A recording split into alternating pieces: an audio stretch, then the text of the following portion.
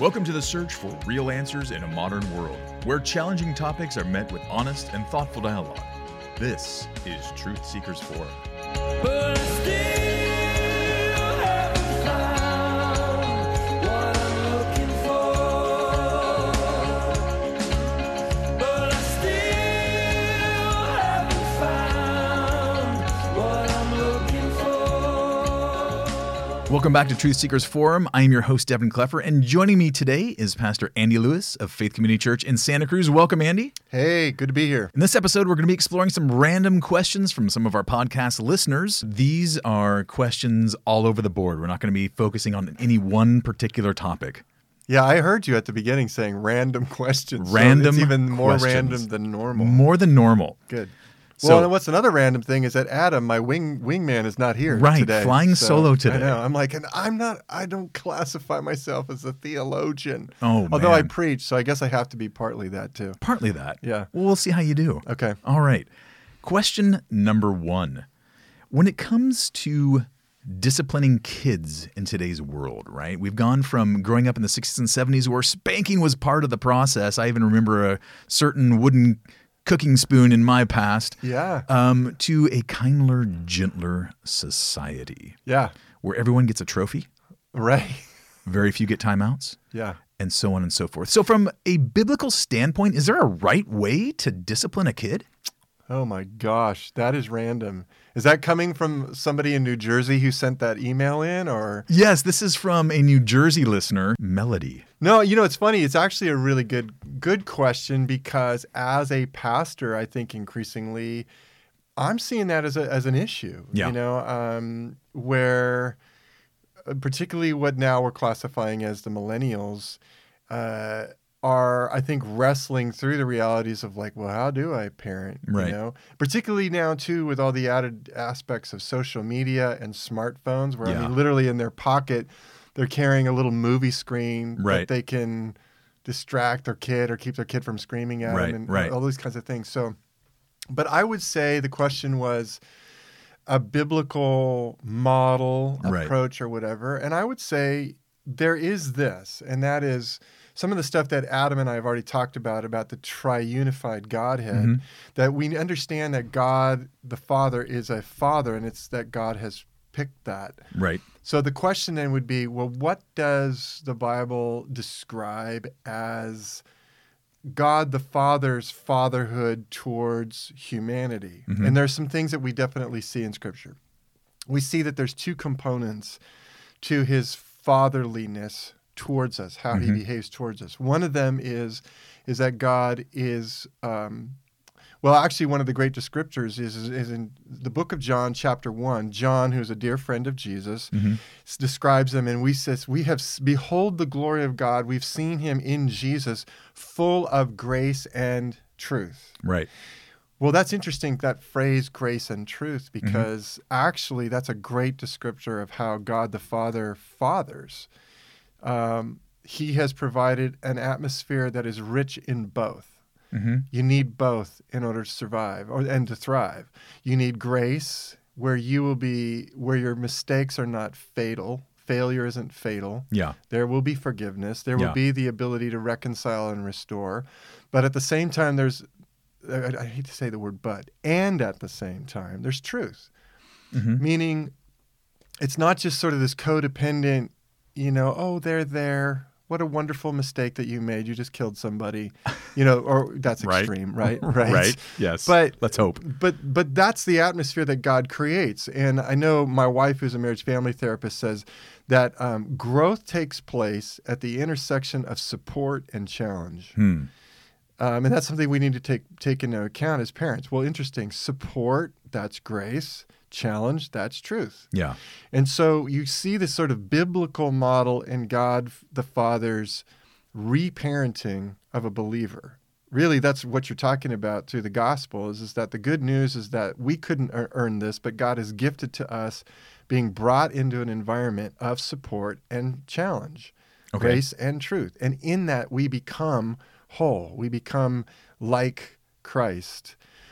And what that means is, in God's family, is I will be loved just the way I am. Mhm. That's grace. And I will be loved so much, I will not be left the way I am. Right. And so that's kind of the overview of how God treats us, and then that gives us a way to kind of then pivot towards our horizontal relationship for those of us who are parents with our kids. Okay. And so with that in mind, how do we guard against, because finding that intersection obviously is the goal, right? And yet at the same time, a lot of us as parents now do a lot of our parenting based on the models in which we grew up in, right? That's kind of our default. Right. Or react against it. Right. Sure. And so how do we make sure that we're not swaying to either side of the road on that? How do we make sure that we're not being too gracious, maybe because we were raised in a super militant or super legalistic background, or how do we make sure that we're not enabling either? Right. Well, I think the first thing that's really important for every parent to do, you go into parenting and you're just like, I've never done this before. Right.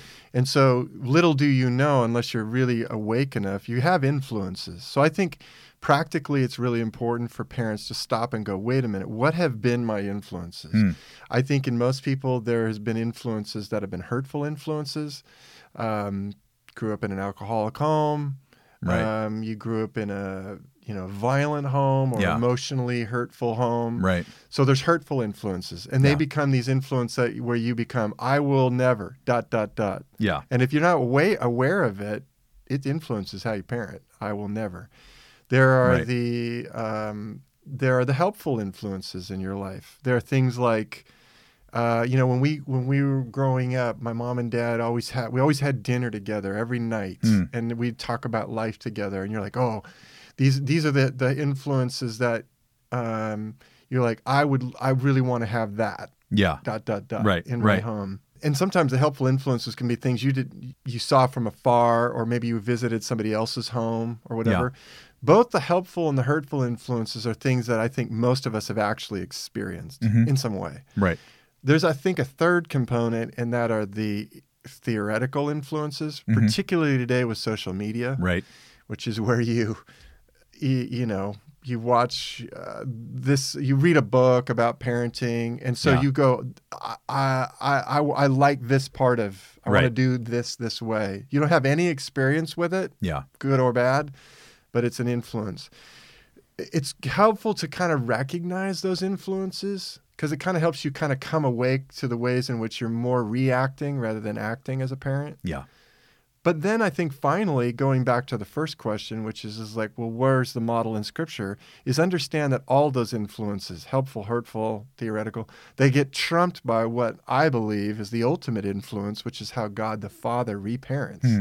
And then you go, okay, so then your question goes down to, ultimately, my parenting bows towards this environment, building an environment of grace and truth. Yeah. An intersection of both challenge and support. Yeah. What does that look like? I think some of the specifics are creating an environment where it's okay to work through emotions. I think so much about the grace is we as parents are mostly focused on behavior. A 5-year-old smacks his sister, right? And then we focus on don't hit your sister, which is right.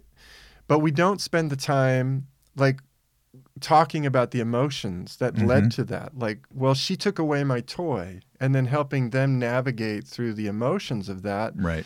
Both teaching how to get in touch with those emotions, Yeah. speak to them, Right. own them, and then work through how do we handle our emotions in a way that's either appropriate versus inappropriate. Yeah.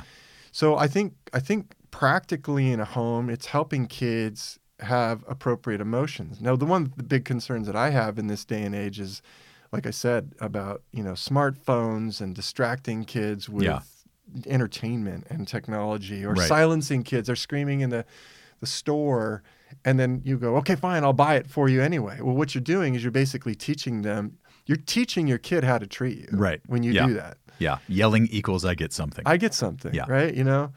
So I think, to create an environment, a culture of grace in the home is a lot about learning emotional coaching. Now, here's part of the challenge. A lot of us didn't have it when we were growing up. Right. So we have to become learners of our own emotions. Right. To help our kids navigate and speak to it and own and recognize their emotions.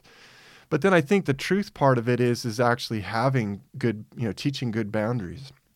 boundaries with the kids about what is appropriate behavior, what is inappropriate behavior, what is Yeah. acceptable, but then also working with them towards creating plans about, okay, what are the consequences? I think the thing that you see, going back to your original question Right. about biblical, the way God teaches us is through consequences. He allows us to bumble and stumble, and Right. there's rich learning involved Yes, there often is. in that. And he comes to our aid. He cries. He sits and listens to us as we cry when we make mistakes and we fail. But we do deal with the consequences, because consequences actually teach us a lot. They actually discipline us. Right. And so as parents, we've got to do that. Before we even had this recording, there was a conversation we were having about parents who kind of swoop in when it comes to school. Right, And right. they're constantly protecting their child from the consequences, when one of the best things they can do is let the kid twizzle in the consequences, Right, and they might exactly. actually learn something. Amen. Preach it. Preach it. Right. So, I mean, I think those are the things that I see as a pastor. And I definitely see, I think, in the millennial generation, I'm a bummer. I am a boomer and a buster, Yeah. born in like 1964. So I'm like right in that zone between the boomer generation and the buster, the Gen Xer generation. Yeah. When the pendulum was swinging in the boomer generation from kids are seen and not heard, and Right. then it was kind of starting to swing. And now we're in this generation of every child is just the glory of a child, Yeah. and they poop rainbows. Yes. And so we never question the glory of child. Right. Wrong, because it swung the other way. Yeah. Yeah. And so we have to really be in this place of, creating a home of grace and truth, challenge and support. Yeah. Great. That makes sense. All right, let's go on to our next question then. Another random question. Another random question. This is going to come from Jerry in Modesto. I love Modesto, Jerry. Right? Jerry wants to know, we're coming up on the holidays, and that's often the time that a lot of nonprofits are asking for donations. And he wants to know, when it comes to donating to non-Christian organizations, Yeah. is that a good thing or not? Because he's under the impression that, everyone can donate to any non-Christian organization, but typically only Christians are going to donate to Christian organizations. So should he be spending his money on something that's a non-Christian entity? It's an interesting question. It's funny because this is similar to questions we've had going back, like, is there a Christian way to vote? Right, right. So let's go back to, in answering this question, is Christian an adjective? And for any of you who are like, what? I was not good at grammar, and I wasn't very, very good at it either. But, is Christian like this adjective that is sort of just descriptive of a thing? Or is Christian indicative of an identity? Right. Christian is indicative of an identity, of somebody who has said, Jesus Christ is my Lord and my Savior. Savior meaning that he is the one that I believe and trust has rescued me from the consequences of sin and separation from God for eternity. And he is the Lord of my life, which isn't just a bunch of church speak. It means that he is the master and the commander of my life. I may struggle with him, but in the end, he gets say and sway in my life. That's more than just an adjective. Yeah. Like, how would you just like a bluish sky, Right. or a bright sunset. To be a Christian is our identity. Okay, so to get to the question, the holidays and lots of ways in which one could be generous. I think we are asked to think as participants of a kingdom. And that kingdom intersects and touches all things. And so it's not, we aren't just limited to just Christian organizations. Yeah. There are organizations that deal with justice that are they're not Christian organizations by any means, and yet they are connected with the bigger picture of God's heart for justice in the world. And so if you feel compelled to participate in that, it says in scriptures, like we give, God loves a cheerful giver. We give out of the generosity of our hearts. And by all means, give to your local church. But I'll tell you this, let's be honest. I mean, there are local churches and mission agencies that are doing a worse job with being good stewards and being ethical with their money Yeah. as there are non-Christian, non-profs, 501c3s that are doing a better job being integrous with the vision of what they're doing Right. that actually is connected to the kingdom of God, God's heart for the poor, God's Yeah. heart for the oppressed, God's heart for injustice. Yeah. So I think my encouragement is to think in terms of, first of all, it's not an adjective. It's like this is what your identity is, and you're as an identity, you're a participant in this wider kingdom Right. that reaches into everything, and so you can freely give to those things that definitely connect to the heart of God. Like here's an example that might shock some people.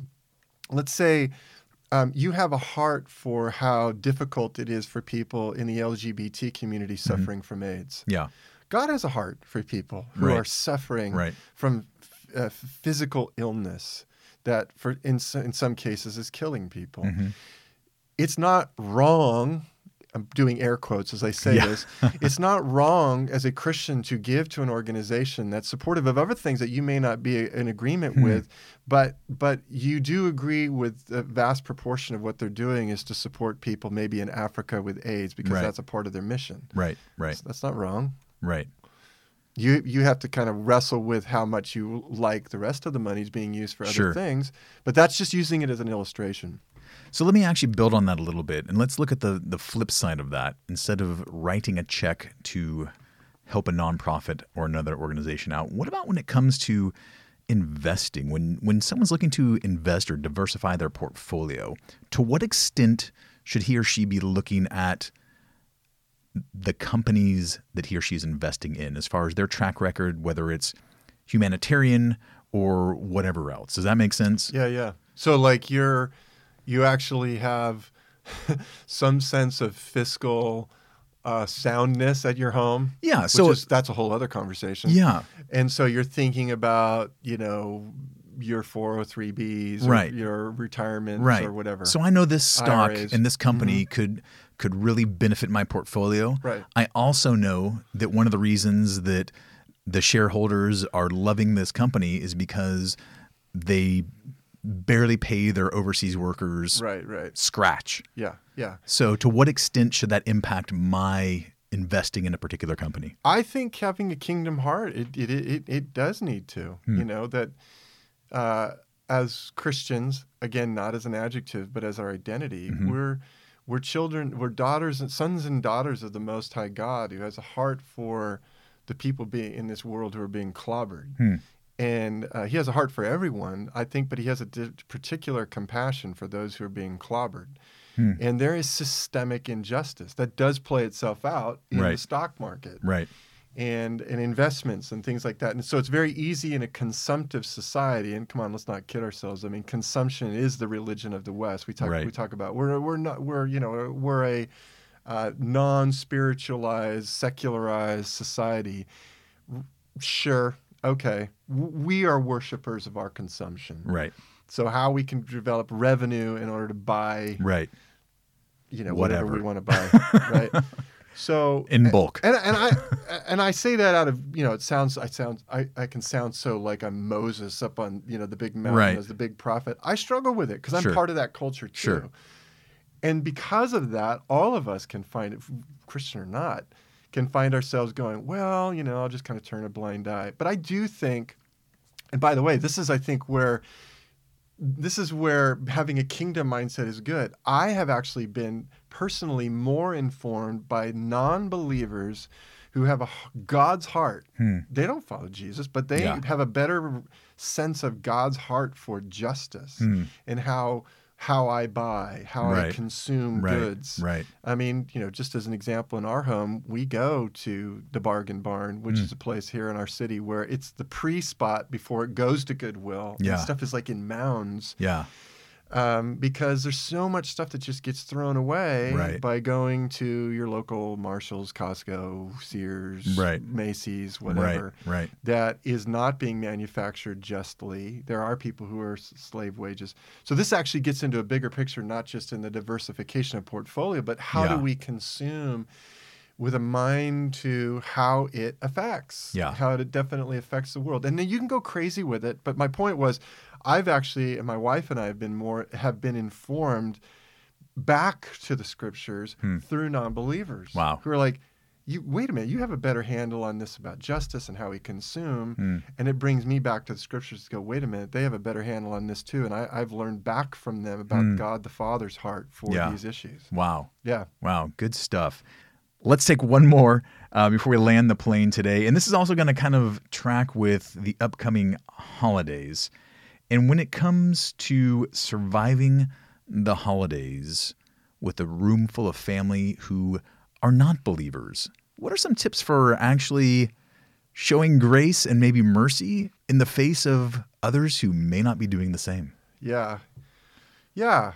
I mean, regardless of faith, a great philosopher named Tim the Toolman Taylor Yes. from an old TV show, Home Improvement, once said to his sons, he says, Christmas isn't about being around the people you want to be with. It's about being around your family. That's so true. So, I mean, all people are going to be dealing with, potentially awkward, uncomfortable, or, weird Uncle Hal or Yeah. whatever. Right. But yeah, there's definitely, and it's funny too, when you think about it, we can also approach it from the perspective of the unbelieving person with you as the believer coming into the picture Yes. going, oh, what? dear Does that happen? God. What? Yeah, I mean, and that's the first time they pray. They say, "Oh dear God," because the Christians coming to the holiday table. In fact, we have some neighbors. Our kids play baseball together, and he shared with me some hysterical stories. They're both just the sweetest people, and probably would identify themselves as atheist or agnostic. Yeah. And has a cousin who is apparently a renowned. I don't know, but I don't pay attention to this stuff. A renowned Christian novella author Wow. of Christian fictional novels, and Yeah. even has like a bus with her picture on the side of it. Wow. He's shown me photos. I know. The stuff we There's Christians hope for do. you. I know. The stuff we Christians do is mad hysterical Oh, at goodness. times. But they talk about how it's like, what do I do? And Yeah. but you've asked the question from the perspective of a Christian. And I mean, I think we just go, the first thing that came to my mind as you were asking the question was, it's important not to be interesting. It's important to be interested. Be interested in their lives and ask them questions. And I think some people, as a pastor, I've had people like, "Oh, I blew it. I didn't share the good news, and I was praying, and Yeah. a lot of eagerness. Like I was praying for an opportunity. Yeah. And if it doesn't open up, it's okay. Yeah. It's okay. First and foremost, the most important thing we can be doing for our loved ones, we're not going to convict them of anything or convince them that Right. Jesus Christ is the way, the truth, and life. Right. There's no way. We Right. won't. God takes that upon himself, and his Holy Spirit takes that seriously, whether we see it or not. So Yeah. I think that's the first and foremost thing as we enter into these holidays is continue to be prayerful for people we love and want them to know the Lord, and Yeah. say, God, hey, if there's an opening for me, I'll speak to it. But beyond that, just be present, be normal. Right. Be normal, There's just a- be there's a interested concept. and ask them like, how's their job and what's going on? Because that's an expression of genuine love. Yeah. Great. Well, hey, that's going to wrap up this episode of Truth Seekers Forum. Thanks again for joining us. And you can find Truth Seekers Forum on the iTunes Store. And feel free to check out Faith Community Church's site also at santacruzfaith.org.